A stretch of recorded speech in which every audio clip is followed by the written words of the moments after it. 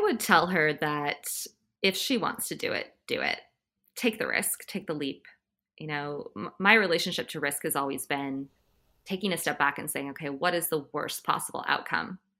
And if the worst case scenario is something that I can live with, that might set me back a little bit financially, but won't, mean that I'm homeless or on the street or put me in harm in some way, my relationship is like, okay, go ahead and do it. Like if you're going to be fine, if the worst case scenario happens, which in most cases doesn't happen, right?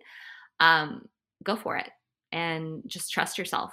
I think women and young girls, we just have to trust ourselves, even when society sends us signals that we're not capable, which is the unfortunate reality, of the world. It can be a very mean place sometimes to women in particular, but that doesn't mean that you aren't capable.